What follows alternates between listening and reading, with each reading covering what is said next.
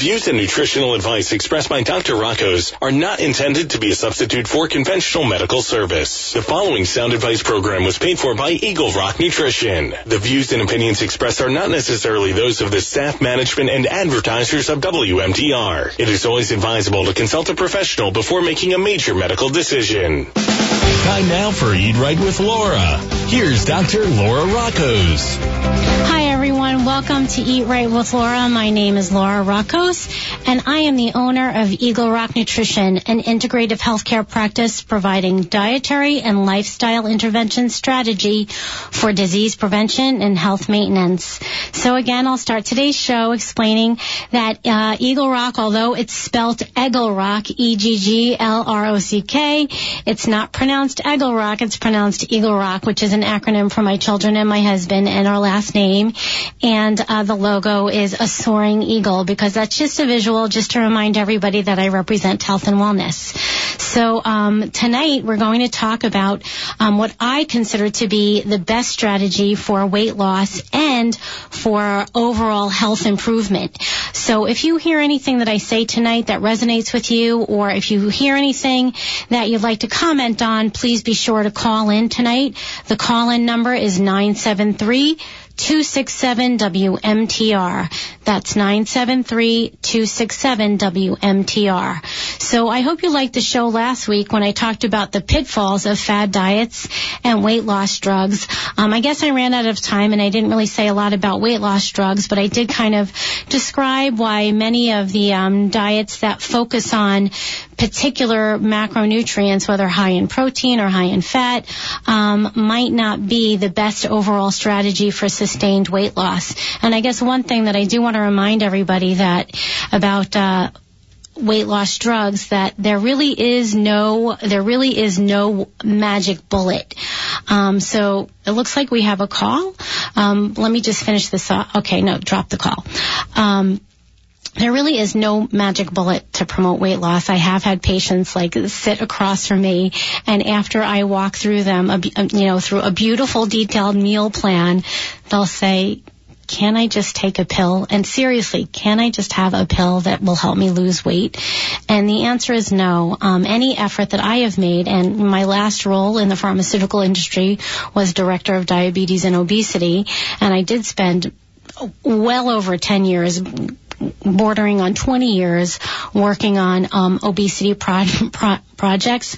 I can say that, all of these projects ended with products that cause undesirable side effects, either cardiovascular side effects or side effects in the brain,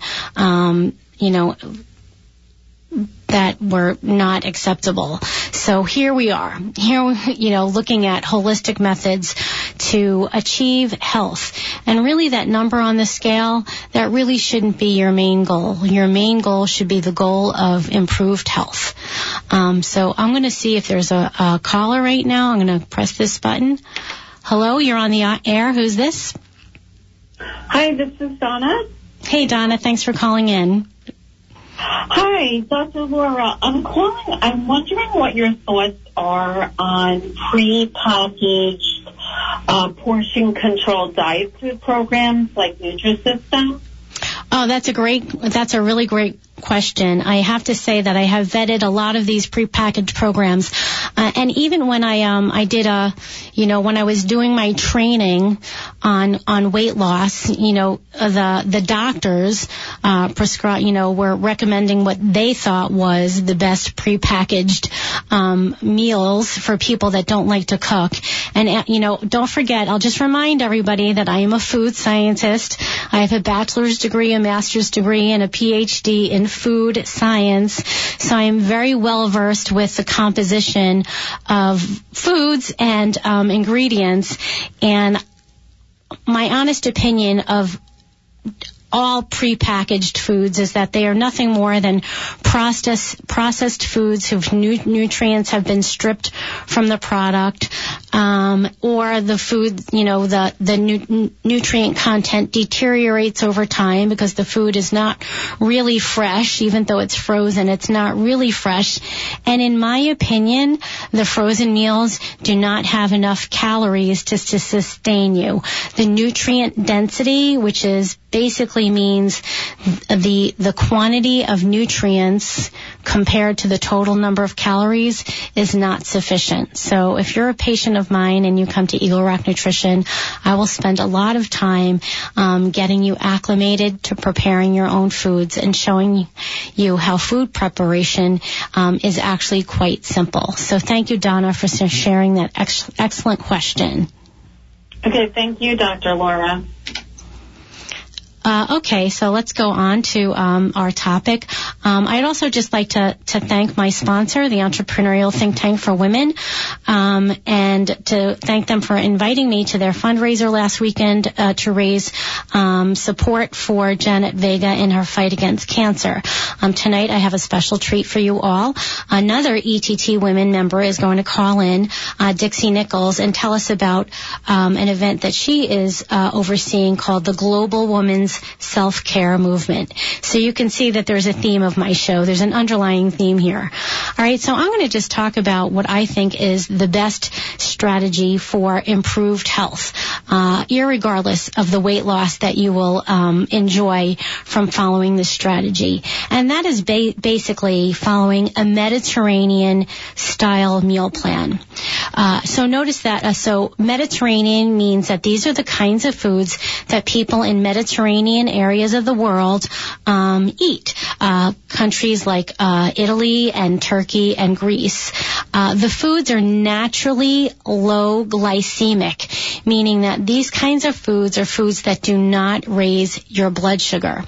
If you're eating the kinds of foods that do raise your blood sugar, like processed carbohydrates and foods that are high in sugar, all right, they are going to raise your blood sugar, all right, and once you eat a meal that raises your blood sugar, this is followed by an increase in secretion of a hormone called insulin from your pancreas. All right, so insulin is a really important hormone because it tells your body to take the sugar out of the blood and bring it to your muscles so that you can do work, and bring it to your brain so that you can think. But it also does something else that's underappreciated. Insulin is a hormone that tells our body to store fat. And why does it do this? Well, it does this because really we have only had copious amounts of foods since like the first grocery store opened up in the 1940s. So it really hasn't even been 100 years that we've been eating the way we eat today. Our bodies are actually designed to survive a famine. We've had famine for thousands of years, and our bodies are designed to, survive when there is no food. And insulin is one of the hormones that helps us survive. We store fat. So when we have lots of food, when food is abundant, we eat frequently. We eat too frequently. So the blood sugar goes up, and, as the blood sugar starts to come down, maybe about 2 hours after you're eating, that's when you just start getting hungry again, and you're like, oh, I think I'm going to go get another little snack. And you eat a little something, even if it's something healthy, you eat a little snack, and up goes the blood sugar, up goes the insulin. And so you get into this really bad habit of constantly making insulin and therefore constantly storing fat. Now, insulin does some other things that I'm not going to talk about, but just remember that insulin promotes fat storage. So what are the kinds of foods that are low glycemic, that don't cause your body to do this? All right, so I'm going to start with my first category. So whenever I have patients in my office, we start with protein. So just remind you that the 3 macronutrients are proteins, carbohydrates, and fats. So I always start with protein because protein takes longer to digest than the other macronutrients. So if you have protein at every meal, you will stay fuller longer. So that protein can come from, animal sources or vegetarian sources. And, I don't really want to marginalize any of my listeners.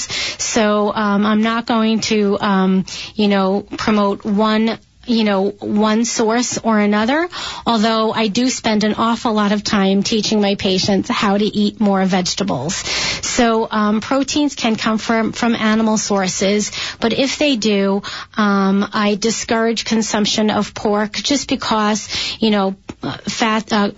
pigs are high in saturated fat. And just remember that whatever those animals are eating, you're eating that too. And pigs tend to not have the greatest diets. Not only are they eating, processed grains themselves and poor sources of protein, but, as a food science student, back in my day, I was able to take tours of food companies. And I remember going to a baking company and wondering what they were going to do with the leftover Twinkies. And they're like, that goes to the pig farms, and where they not only eat the Twinkies, but they eat the package too. So not eating a lot of pork, so not eating any pork actually. If you are going to eat beef, lean beef, and, really look for animal sources that are free of hormones and antibiotics. The hormones are going to have a very severe impact on development, especially in women, and the antibiotics are going to have an impact on the overall gut health. So the show that focuses on gut health, you learn about the bacteria that live in your gut. We'll talk about what your gut really is, but you don't want to be killing off the good bacteria in your gut from adulterated dietary sources. All right. So animal protein can also come from cheeses. We want you to eat, cheeses that are soft, not hard. The harder the cheese, the more saturated it is, and I really want to pull back on saturated fat, and I'll talk about that when I get to that category. Eggs. I just want you to know that for the purposes of this discussion, right, that the nutrients are in the yolk, all right? You shouldn't be afraid of the cholesterol that's in egg yolks. Dietary cholesterol is not really what is causing you to have elevated cholesterol. Your cholesterol levels are driven by saturated fat, trans fats, which are artificially created fats, and overconsumption of carbohydrates that causes that accelerates the storage of fat. So dietary cholesterol does not have nearly the great, the impact on blood levels of cholesterol as other sources of fat. So, eat, hormone and antibiotic free eggs, or eggs that have added, where the chickens have a very healthy diet with added omega-3 fatty acids. Certainly fish. So, of course, if you're not a vegetarian, fish are very high in omega-3 fatty acids, which are an excellent healthy fat to have in your diet. Omega-3 fatty acids are a polyunsaturated fatty acid, and you know that that's the good fat. But omega-3 fatty acids lower systemic inflammation, and so you definitely want to have that on board. Getting back to cheese, I do want to say that, cheeses that are highly fermented that have a lot of bacteria, of course, that bacteria is good for your immune system and your overall health. So, aged cheeses can be, a good dietary source for you. All right. But now I'd like to kind of focus on, vegetable protein. So you can get protein from lots of vegetables, including beans, legumes, but I'm going to talk about soy. So, of course, I'll do an entire show on soy alone, but just so that you know, soybeans are unique among the legumes because their protein is what's called complete. it has the same amino acid profile as that found in animal protein. And so when you're eating any food that's derived from soybeans, you can be sure that you're getting a complete protein. Now, that's not to say that if you don't eat soy, you're not going to get all your amino acids. If you're a vegetarian, just make sure that you're eating a large repertoire of vegetables. You're a vegetarian, which means that you're eating vegetables. And when you're eating a wide variety, you will get all your amino acids. Right, but when you're eating soybean, you're getting all of them in one felt swoop. All right, so I definitely try to explain to my patients how having a soybean burger or a veggie burger might be a very good alternative to animal protein. And then there's tofu and tempeh. And everybody always asks me, what's the difference? So tofu is curdled from soy milk, whereas tempeh is fermented soybean. They're both excellent sources of vegetable protein. I do want to say this.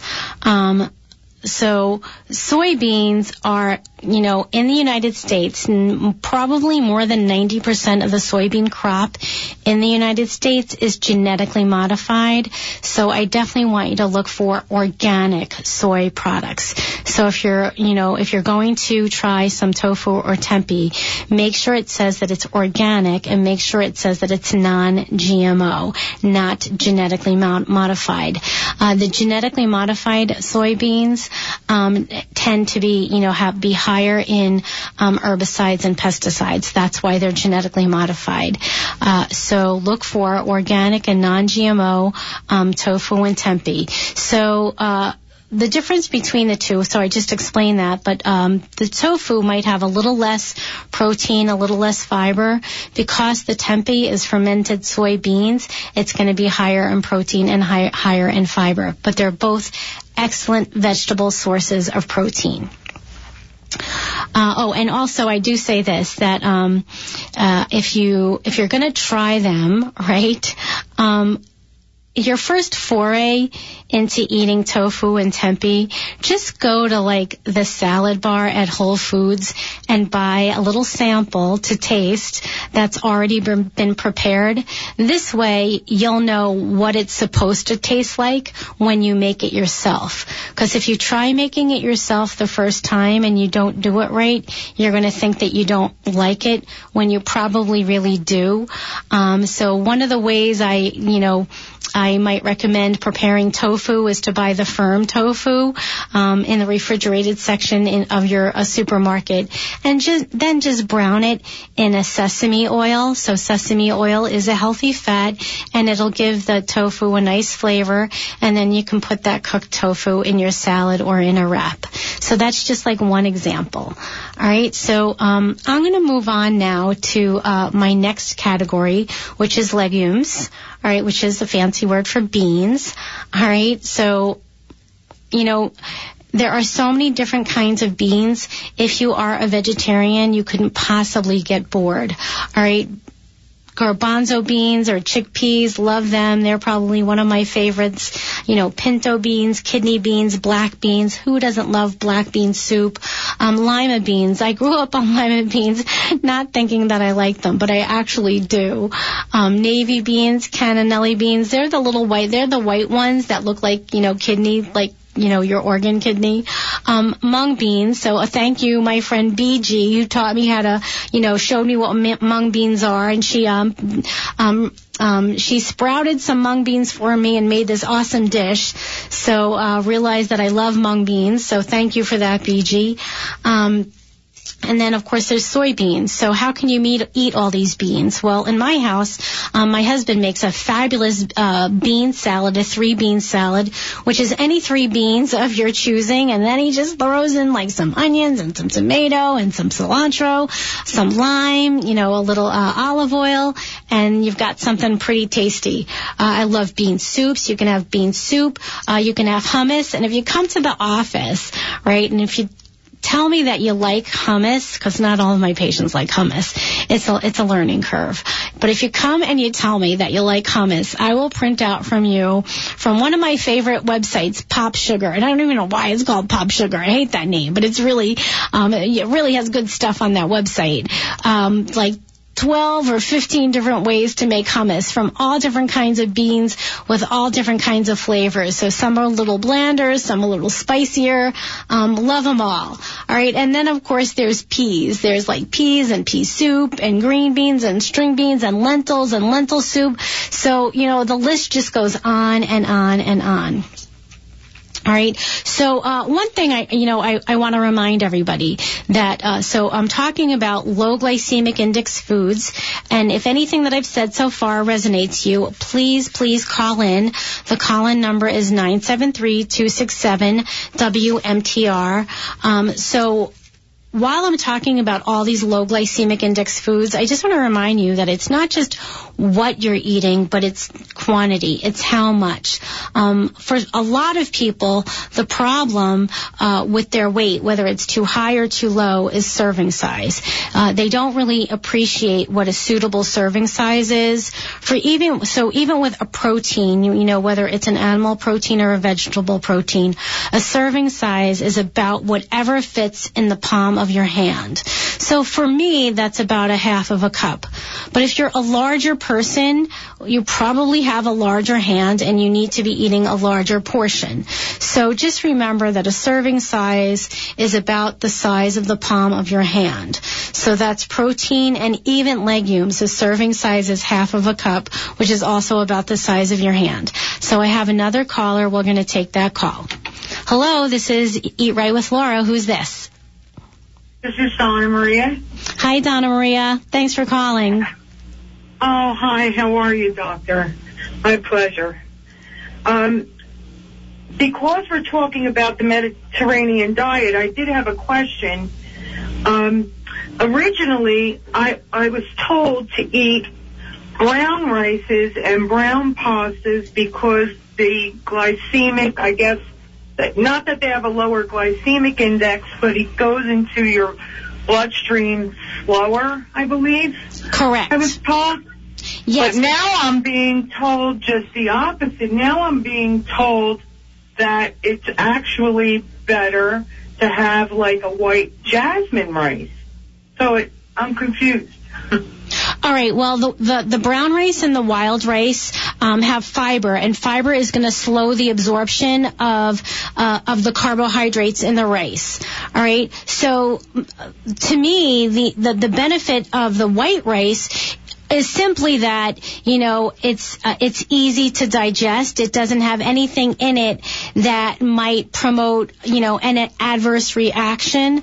Although there are communities in Asia that actually have, rice allergy because they eat so much of it. But I would say that anytime you're going to eat a carbohydrate, whether it's white rice or brown rice, make sure that you're eating vegetables with it so that you're getting even more fiber from the vegetables to slow the absorption of the carbohydrate. And that said, everyone is different. Everyone is biologically different. So something that might raise one person's blood sugar might not raise someone else's. So if you are diabetic and you're kind of experimenting with carbohydrates, measure your blood sugar after you eat that carbohydrate and see what direction that takes your blood sugar. So I hope that answers your question. That was a great question, Donna Maria. Thank you so much for calling in. Thanks. All right, so now we're going to move on to the next category, which is dairy and non-dairy. So just want to say that, there are the four main sources of food allergies are peanuts, which we haven't gotten to. Number 1 is peanuts. Number 2 for food allergy is dairy. Number 3 is shellfish. And I'm sure everybody knows somebody that's allergic to shellfish. And number 4 is soybeans. So definitely be careful with your soybeans. If you have an allergy to soybeans, probably because it's genetically modified, you need to be aware of that. And then, really pay attention to the compatibility of your biology with dairy. Like, everybody really should do this experiment. Pull back on dairy, no milk, no cheese, no yogurt, no dairy at all for 10 days. On the 10th day, try, drinking a glass of non-fat milk and see how you feel. See how you really feel. Does it really agree with you? Babies have an inherent ability to digest whey and casein, which are the proteins found in dairy, but we really lose that ability to digest those proteins as we get older. Milk is made by cows for cows. Whey and casein are cow proteins. They're not human proteins. They're cow proteins. And so we are not really wholly designed to digest those proteins. So just make sure that dairy agrees with you. And if it doesn't, I highly recommend any non-dairy milk, like, almond milk, coconut milk. Be careful with the rice milk, which might have a higher glycemic index. But there's also oat milk and hemp milk. There's cashew milk. So all these great non-dairy sources of milk that you might want to experiment with. And then, of course, there's soy milk. And the reason why, the thing I like about soy milk is that it has the same protein content as non-dairy cow's milk. So a glass of, regular milk, cow's milk, and a glass of soy milk both have 8 grams of protein per serving, per cup. The other milks, the non-dairy milks, I'll confess, have less protein, a lot less. Like a glass of almond milk only really has 1 gram of protein per cup, because there's really nothing more with water than some extract from almond that just happens to taste good. But while we're on this topic, I will recommend some of those non-dairy sources. I'll also recommend yogurt. And why do I like yogurt, especially if you do have blood sugar issues? Well, the bacteria in the yogurt not only helps to digest the foods that you're eating and extract the nutrients from the food that you're eating, it also helps to lower your blood sugar. So I always highly recommend consuming plain yogurt, so yogurt that does not have any added sugar. And if you're really adventurous, like if you're one of my patients that's comfortable in the kitchen, I might have you making your own yogurt. As a food science student, I'll never forget, the chair of the department was Dr. Klein, and he always had this chip on his shoulder about yogurt. He thought that it was, as he said, a ripoff, because you can make it yourself. And yogurt is really easy to make. All you have to do is take milk, whether it's dairy or non-dairy, and heat it up in a heavy pot, a really heavy pot. All right, so you heat it up until just before boiling. And if it does boil, that's okay. Just cool it off. Just blow on it and let it get cool. And then what I want you to do is add, a quart. Take a whole entire quart. All right, and then after you've brought the quart of dairy or non-dairy milk up to a very high temperature, it's sizzling, like it's sizzling on the edges, add a heaping tablespoon of yogurt, and that can be dairy or non-dairy yogurt. The whole purpose there is that the bacteria in the plain yogurt that you have, that is going to serve as your starter culture. All right, so you're going to take the heaping tablespoon and put it into the warm milk, the hot milk, and stir it in, and then put the lid on it, and then put that heavy pot in a warm oven. Now, you don't want the milk to be too hot, because otherwise you will kill off your starter culture and you'll end up with soupy milk.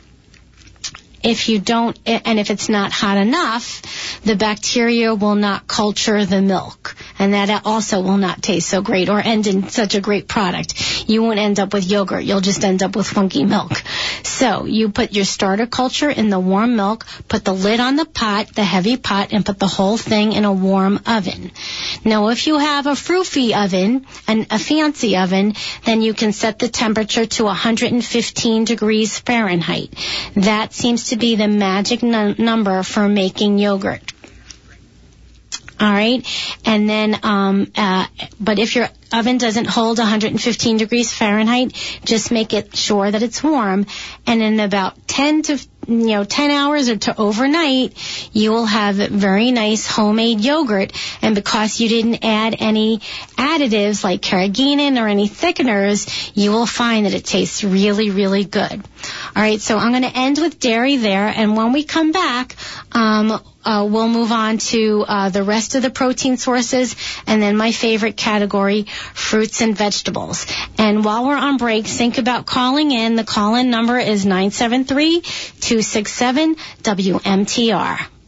Paleo, gluten-free, ketogenic, eating for your blood type, and the list goes on and on. There are millions of fad diets out there, but what really works? Did you ever consider consulting an actual doctor? That's why you need Dr. L. Dr. Laura Rockos at Eagle Rock Nutrition is a food scientist with over 30 years of experience helping people improve their health. Eagle Rock Nutrition is a healthcare practice providing dietary and lifestyle guidance for disease prevention and health maintenance. She will help you use diet and exercise to improve your overall health and fight disease. Conditions that may be addressed include diabetes, heart disease, obesity, autoimmune diseases, poor gut health, and fertility. Dr. L also has a very popular sports nutrition program. Get started today. Book an appointment at eaglerock.com. That's EGGLROCK.com. Or call 908-764-9062. 908-764-9062. Let Dr. L develop a personalized health plan that's right for you. Eat Right with Laura. Most services are covered by Medicare, Medicaid, and private health insurance. The Entrepreneurial Think Tank for Women, or ETT Women, is a support network to help female entrepreneurs grow their business. Founders Vanessa Coppis and Lynette Barbieri share their vision of mentoring women to achieve their personal and business goals. Members attend live or virtual meetings as well as their annual conference, The Power of Connections, scheduled for November 3rd to the 5th at the Holiday Inn in Clark, New Jersey. For more information, please visit ETTwomen.com. That's ETTwomen,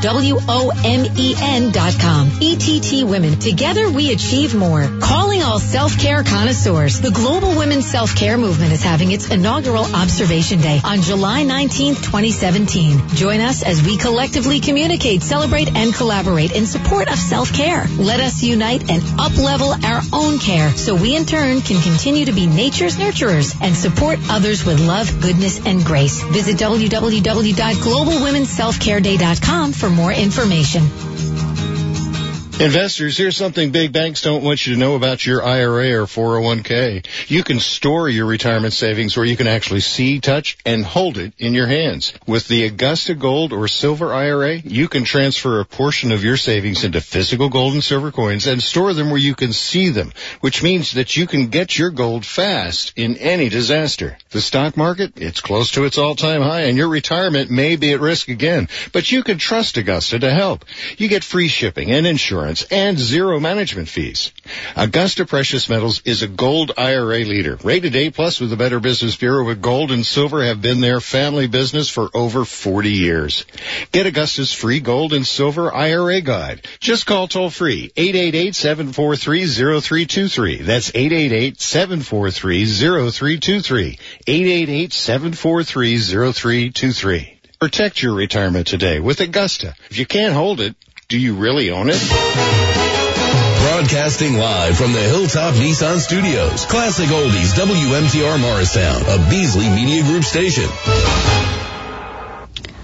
Welcome back to Eat Right with Laura. We're going to start the second half of the show with a call from the lovely Dixie Nichols, who's going to tell us about the Global Women's Healthcare Movement.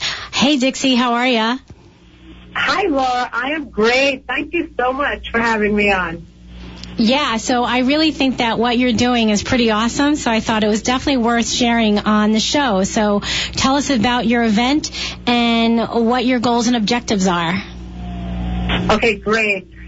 All right, so the Global Women's Self-Care Day came about last year. Right around this time, I went to a workshop and I made a declaration that I was going to bring this day to life. I mean, we have National Ice Cream Day, National Donut Day, and I thought, well, it's weird. How come we don't have a day to celebrate self-care, something so very important for women and something that we need to collectively have so that we can really appreciate?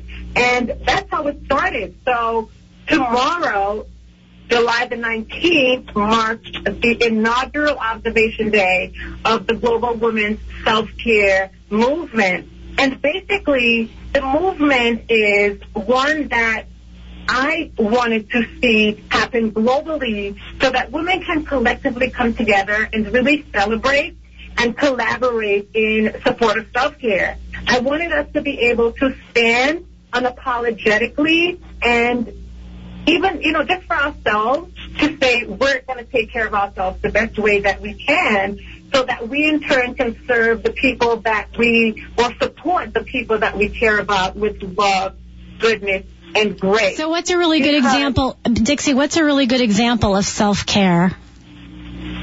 Well, self-care is anything that you do that nurtures either your mind, your body, or your spirit. So, for example, just getting up in the morning and having a ritual like meditation is self-care. Allowing yourself to splurge on something sweet is self-care. We don't want to deprive ourselves. So doing something that we feel is good for us and that makes us feel happy is self-care. Again, but whatever we do, we must remember it has to nurture us. Whether it's for our bodies, our minds, our spirits, it must nurture us in some way. So again, going for a walk is self-care. Fixing a broken relationship is self-care. Taking care of our finances is self-care. Stressing less is self-care. Going to the doctor, getting a mammogram, getting your teeth cleaned, all of that is self-care. I mean, there's so many things that fall under the self-care umbrella, and I just want women to sort of be aware, to practice awareness, to practice acceptance, and to take action, basically. Great. Well, I can't believe that this is something that you started, and I think that, I didn't have time to read the whole thing, and I just thought, well, Dixie's going to call into the show, so she'll tell me anything I don't already know. But I thought, like, when I was perusing your information, that there's a large number of people that affiliate with you and what you're doing. So what's the number of people that are following you on, and are aware of this global women's healthcare movement? Sure. Well, we're on Facebook, primarily on Facebook, Global Women's Self-Care Day, and we have about 6,500 women so far who are a part of the community. And they're from all around the world. So we have women in the United States, in Mexico, in Canada, the UK, the Caribbean, in Thailand, Angola, and several other countries. We have women who my God, that's amazing. That is amazing. I have like 300 Facebook followers, and I've worked my butt off to get 300 followers, and you have like over 6,000. That's just great. All right, Dixie, that's good. I am so looking forward to celebrating this day with you, and I hope that my listeners do too. So thank you so much for calling in, and you take good care. Thank you so much. God take great care of you and hope that you can be in a self-care mode tomorrow. I sure will. Thank you. All right. Bye-bye. Bye. All right, everybody. We're going to pick up where we left off on our Mediterranean meal plan, which is going to keep your blood sugar low, ensure that you're not going to be, storing fat. And in the process, maybe I have not emphasized the fact that when my patients follow this meal plan faithfully, I really see a complete transformation of their bodies.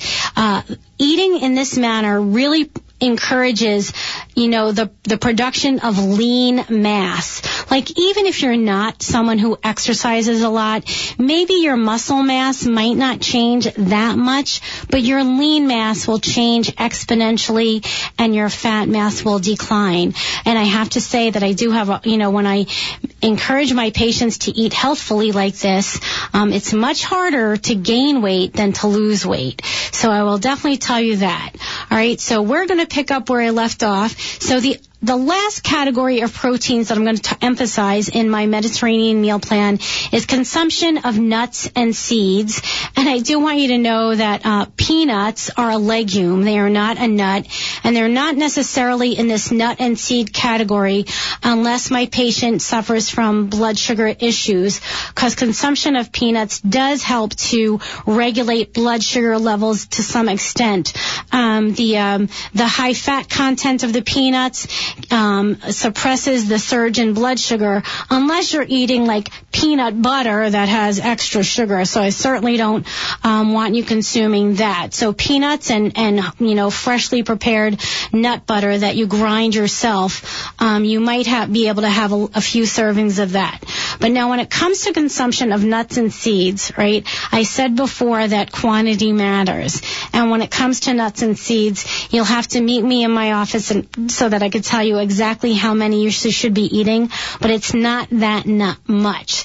So if it's like peanuts or almonds, I'm only going to let you have like one serving, which is about 15 almonds. It's not the entire jar, because nuts and seeds are high in fat, and you don't want to overdo it. Even if it is healthy fat, it's monounsaturated fat, you don't want to overdo it in that category. But nuts and seeds include, almonds, walnuts, which are probably the healthiest nut that you can have in your diet. Also pecans, also pistachios.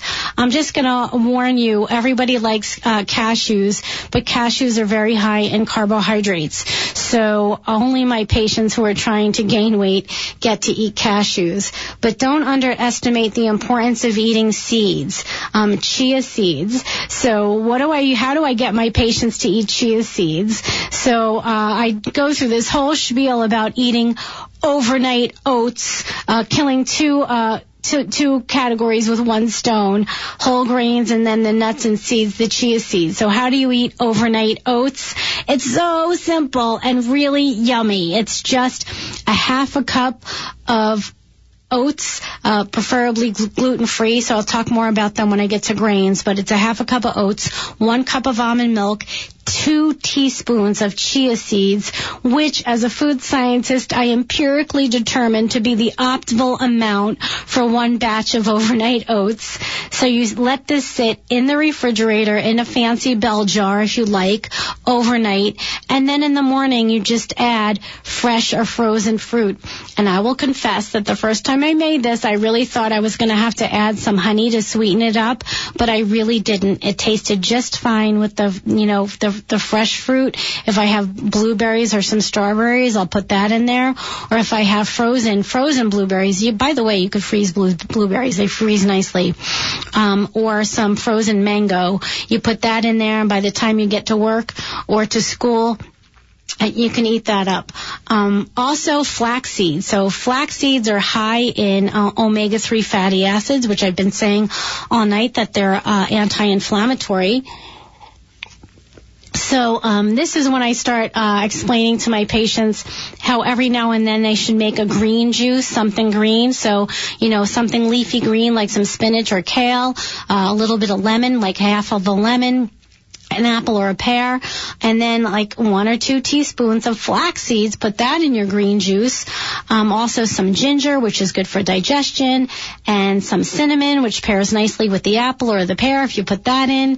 And then some cucumber, because cucumbers just make everything taste good. So just put a few slices of cucumber in there, put some water, put some ice in there if you like it thick.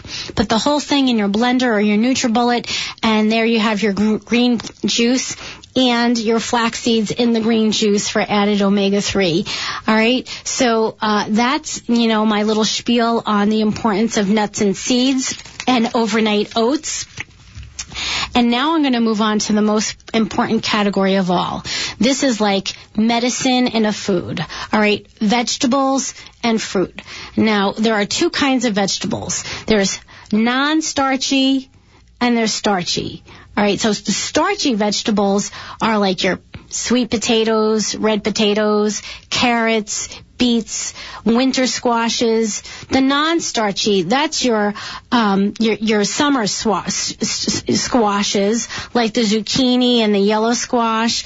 But it's just about everything else. It's your leafy greens, broccoli, which is a superfood. Just remember, eat a little bit of broccoli every day, superfood. That's a cruciferous vegetable, just a little bit. All right, that's your cauliflower, and then of course I have everybody making cauliflower soup just because it's my favorite. And then so if you're one of my patients suffering from low thyroid, I'll ask you to try a little seaweed, a little kelp that you can put in some soups. That's kind of what they use for sushi. That's the black thing on the outside. Tastes really, really good. I really like it. I like putting that in my soup better than I like putting kale. And speaking of leafy greens, if you come to the office, the first thing that you will notice is that I have a garden in my office. I have a vertical garden growing all kinds of leafy greens and herbs, and in there everything is growing so well. I have a bumper crop of spinach and kale and romaine lettuce, which has been growing for like 7 months now. Looking and tasting really good. I have some parsley. I even have peppers. I decided that I wasn't going to do indoor gardening with flowering plants, but then I couldn't help myself, so I stuck in some hot peppers in there. So I'm growing some peppers, and they're looking pretty good.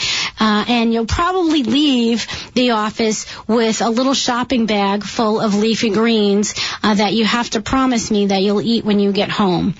All right, so here's the deal on non-starchy vegetables. Minimum 5 half-cup servings every day. All right, that is non-negotiable. All right, that's the food that's going to make you feel better. You have to eat the rainbow. And by the way, mushrooms, which are also in that category, very high in vitamin D, which is a vitamin that we're all low in. So always trying to sneak in ways to get more vitamin D. All right, so eat the rainbow and you will feel like a new person. All right. The next category is my starchy vegetable. I pull everybody back on starchy vegetable unless you're trying to gain weight. My patients who are trying to gain weight, we emphasize consumption of starchy vegetables, particularly beets, which are my other superfood. And I'll remind everybody that I was beet girl in graduate school when I did my master's thesis, looking at beets because they have a long shelf life. So that was really fun. And I had, beet juice. I always had beet juice all over me. You always knew where I was because I'd always leave a trail of red beet juice wherever I went. And of course, like all the moms would like try to make us like beet cake and beet cupcakes and beet drinks and beet this. And I didn't like it then, but I like beets now, right? And then sweet potatoes are in this category, red potatoes in this category, turnips. I love turnips. Try making turnips like mashed potatoes. They're so yummy. I love my Aunt Dorothy's turnips at Thanksgiving. That is like one thing that I really look forward to, and hers are simply the best.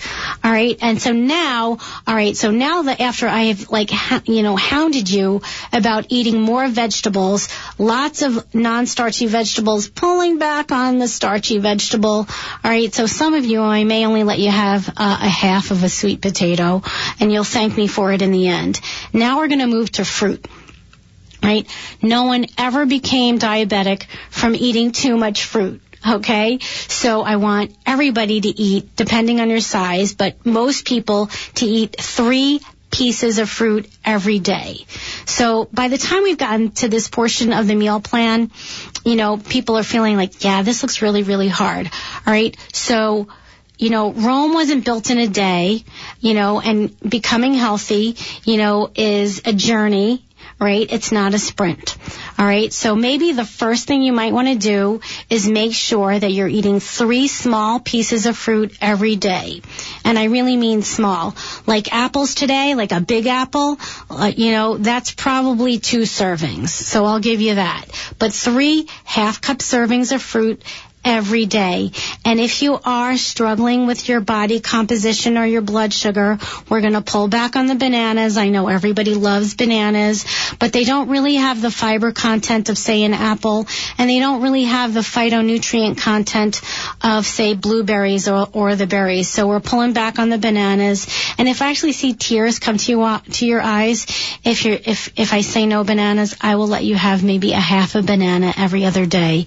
But certainly no pineapples. Pineapples are very high in sugar, have a very, very high glycemic index. So only for the people that are trying to gain weight. All right, so in this journey, one simple change: eat more fruit. All right, so now we're moving on to the grains. All right, so grains. Really pulling back on the grains. What was really going to transform your body and actually make you feel better, make you think better, is when you just stop eating all those processed carbs. I'm probably only going to give you 1 or 2 servings of a whole grain. So if you're eating bread, 1 slice of bread, what kind of bread? Whole grain bread, or maybe Ezekiel bread, because it's a sprouted grain bread. So Ezekiel bread, it's not found with all the other bread. It's in the freezer section of your supermarket. So you might have to ask someone where to find it. All right. The gluten-free grains, we're going to really focus on gluten-free grains, like gluten-free oats. So to make those overnight oats, I typically recommend using Bob's Red Mill gluten-free oats, and they taste quite good.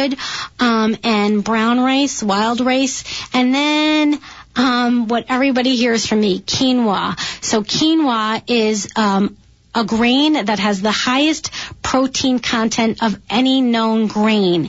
And technically, it's not even a grain. It's like a grass seed.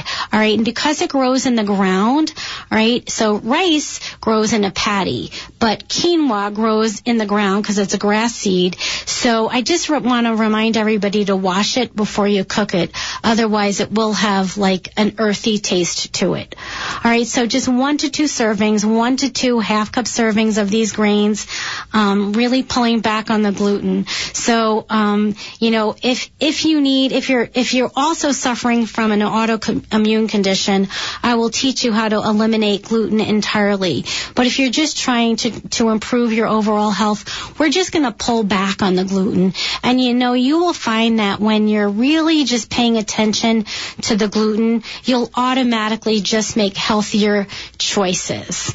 All right. So we covered our cereal and our grains and our bread. Oh, by the way, all right, if you are a pastaholic, all right, you can have legume pastas, which aren't even a grain. You can get like pastas made out of black beans, made out of lentils, made out of chickpeas, really, really good. And now you're not even eating a grain. That's going to be one of your legumes.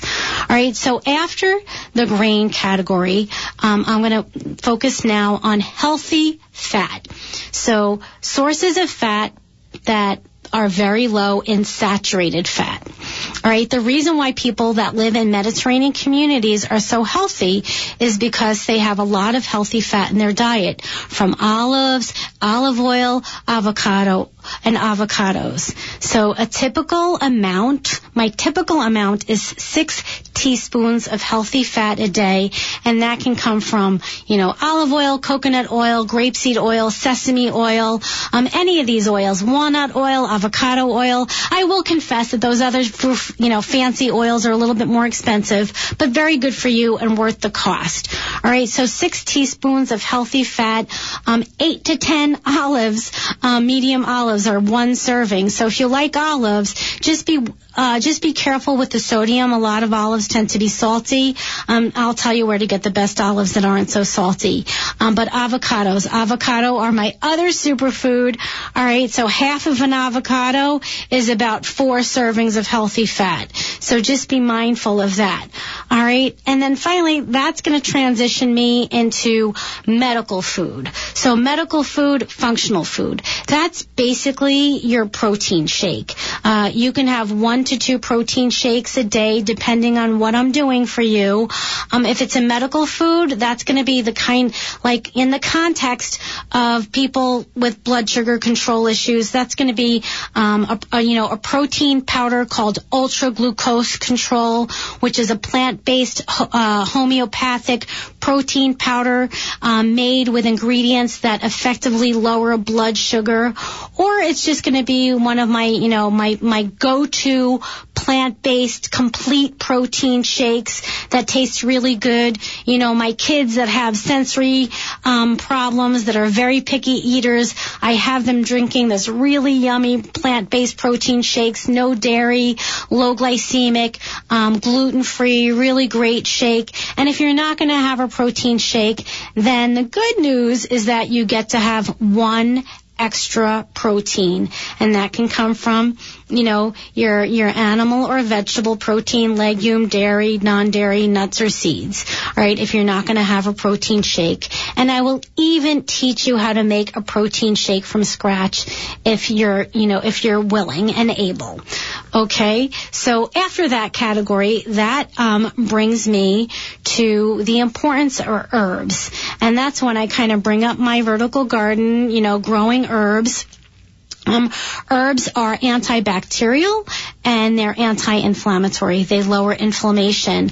Whenever you're cooking, like even if you're making breakfast, whenever you're making dinner, whenever you're making a salad, if you're roasting vegetables, chop up your vegetables, put them in the oven, put them on the grill, always sprinkle some herbs on them. It could be, oregano, parsley, basil, cilantro, dill, rosemary, anything like that. Turmeric. I'll teach you how to make curried anything. I spend a lot of time teaching my patients how to make curry dishes with turmeric. So good for your blood. And then, liberal use of lemons and limes and vinegars. I am obsessed with white wine vinegar. I'm kind of I love balsamic vinegar, but I think on my palate, balsamic has had its day, and now I'm all about white wine vinegars and enhancing the flavor of my foods with white wine vinegar. Oh, and while I'm on the topic of vinegar, definitely my blood sugar patients, I have them drinking water with apple cider vinegar, which helps to regulate the blood sugar. So start your day with a tablespoon of apple cider vinegar in some water, and that will help to regulate your blood sugar throughout the day. And we're going to end on beverages. So what should you be drinking in the day? All right, really just 1 cup of coffee. We're going to pull back on that coffee. I'm going to have a whole show dedicated to the pros and cons of caffeine, but coffee, really don't need to put sugar in your coffee. Honestly, once I get you to retrain your palate, you will not even miss that packet of sugar. And I certainly don't want any of my patients, using artificial sweeteners. There is something, I like stevia just because it's a plant, but I really don't like the stevia in the packet. I'll show you how to grow your own stevia and how to use the stevia leaves to sweeten your fruit salads and to use in your teas. I also like something called monk fruit, which is basically a plum that grows in Asia. And so there's sweeteners made from these plums, but they are sugar alcohols that ferment in your gut. So you might like the taste, but they can be pretty gassy in some people. So really, if you're going to have that tea or that coffee, pull back on the sugar. Unlimited amounts of decaffeinated coffee. Love green tea as well. Don't forget, though, that green tea does have caffeine in it. So if you have a problem with your blood pressure or sleeping at night, pull back on the green tea. All right, and drinking a minimum of 6 to 8 cups of water every single day. So that's my low glycemic index meal plan. If you'd like to learn more about my strategy, then please visit my website, www.eaglerock.com. That's EGGLROCK. Or like me on Facebook, where you'll learn a lot of these strategies on my Facebook page. And follow me on Twitter at Eagle Rock. So have a great night, everybody. I can't wait to talk to you next week. Take care.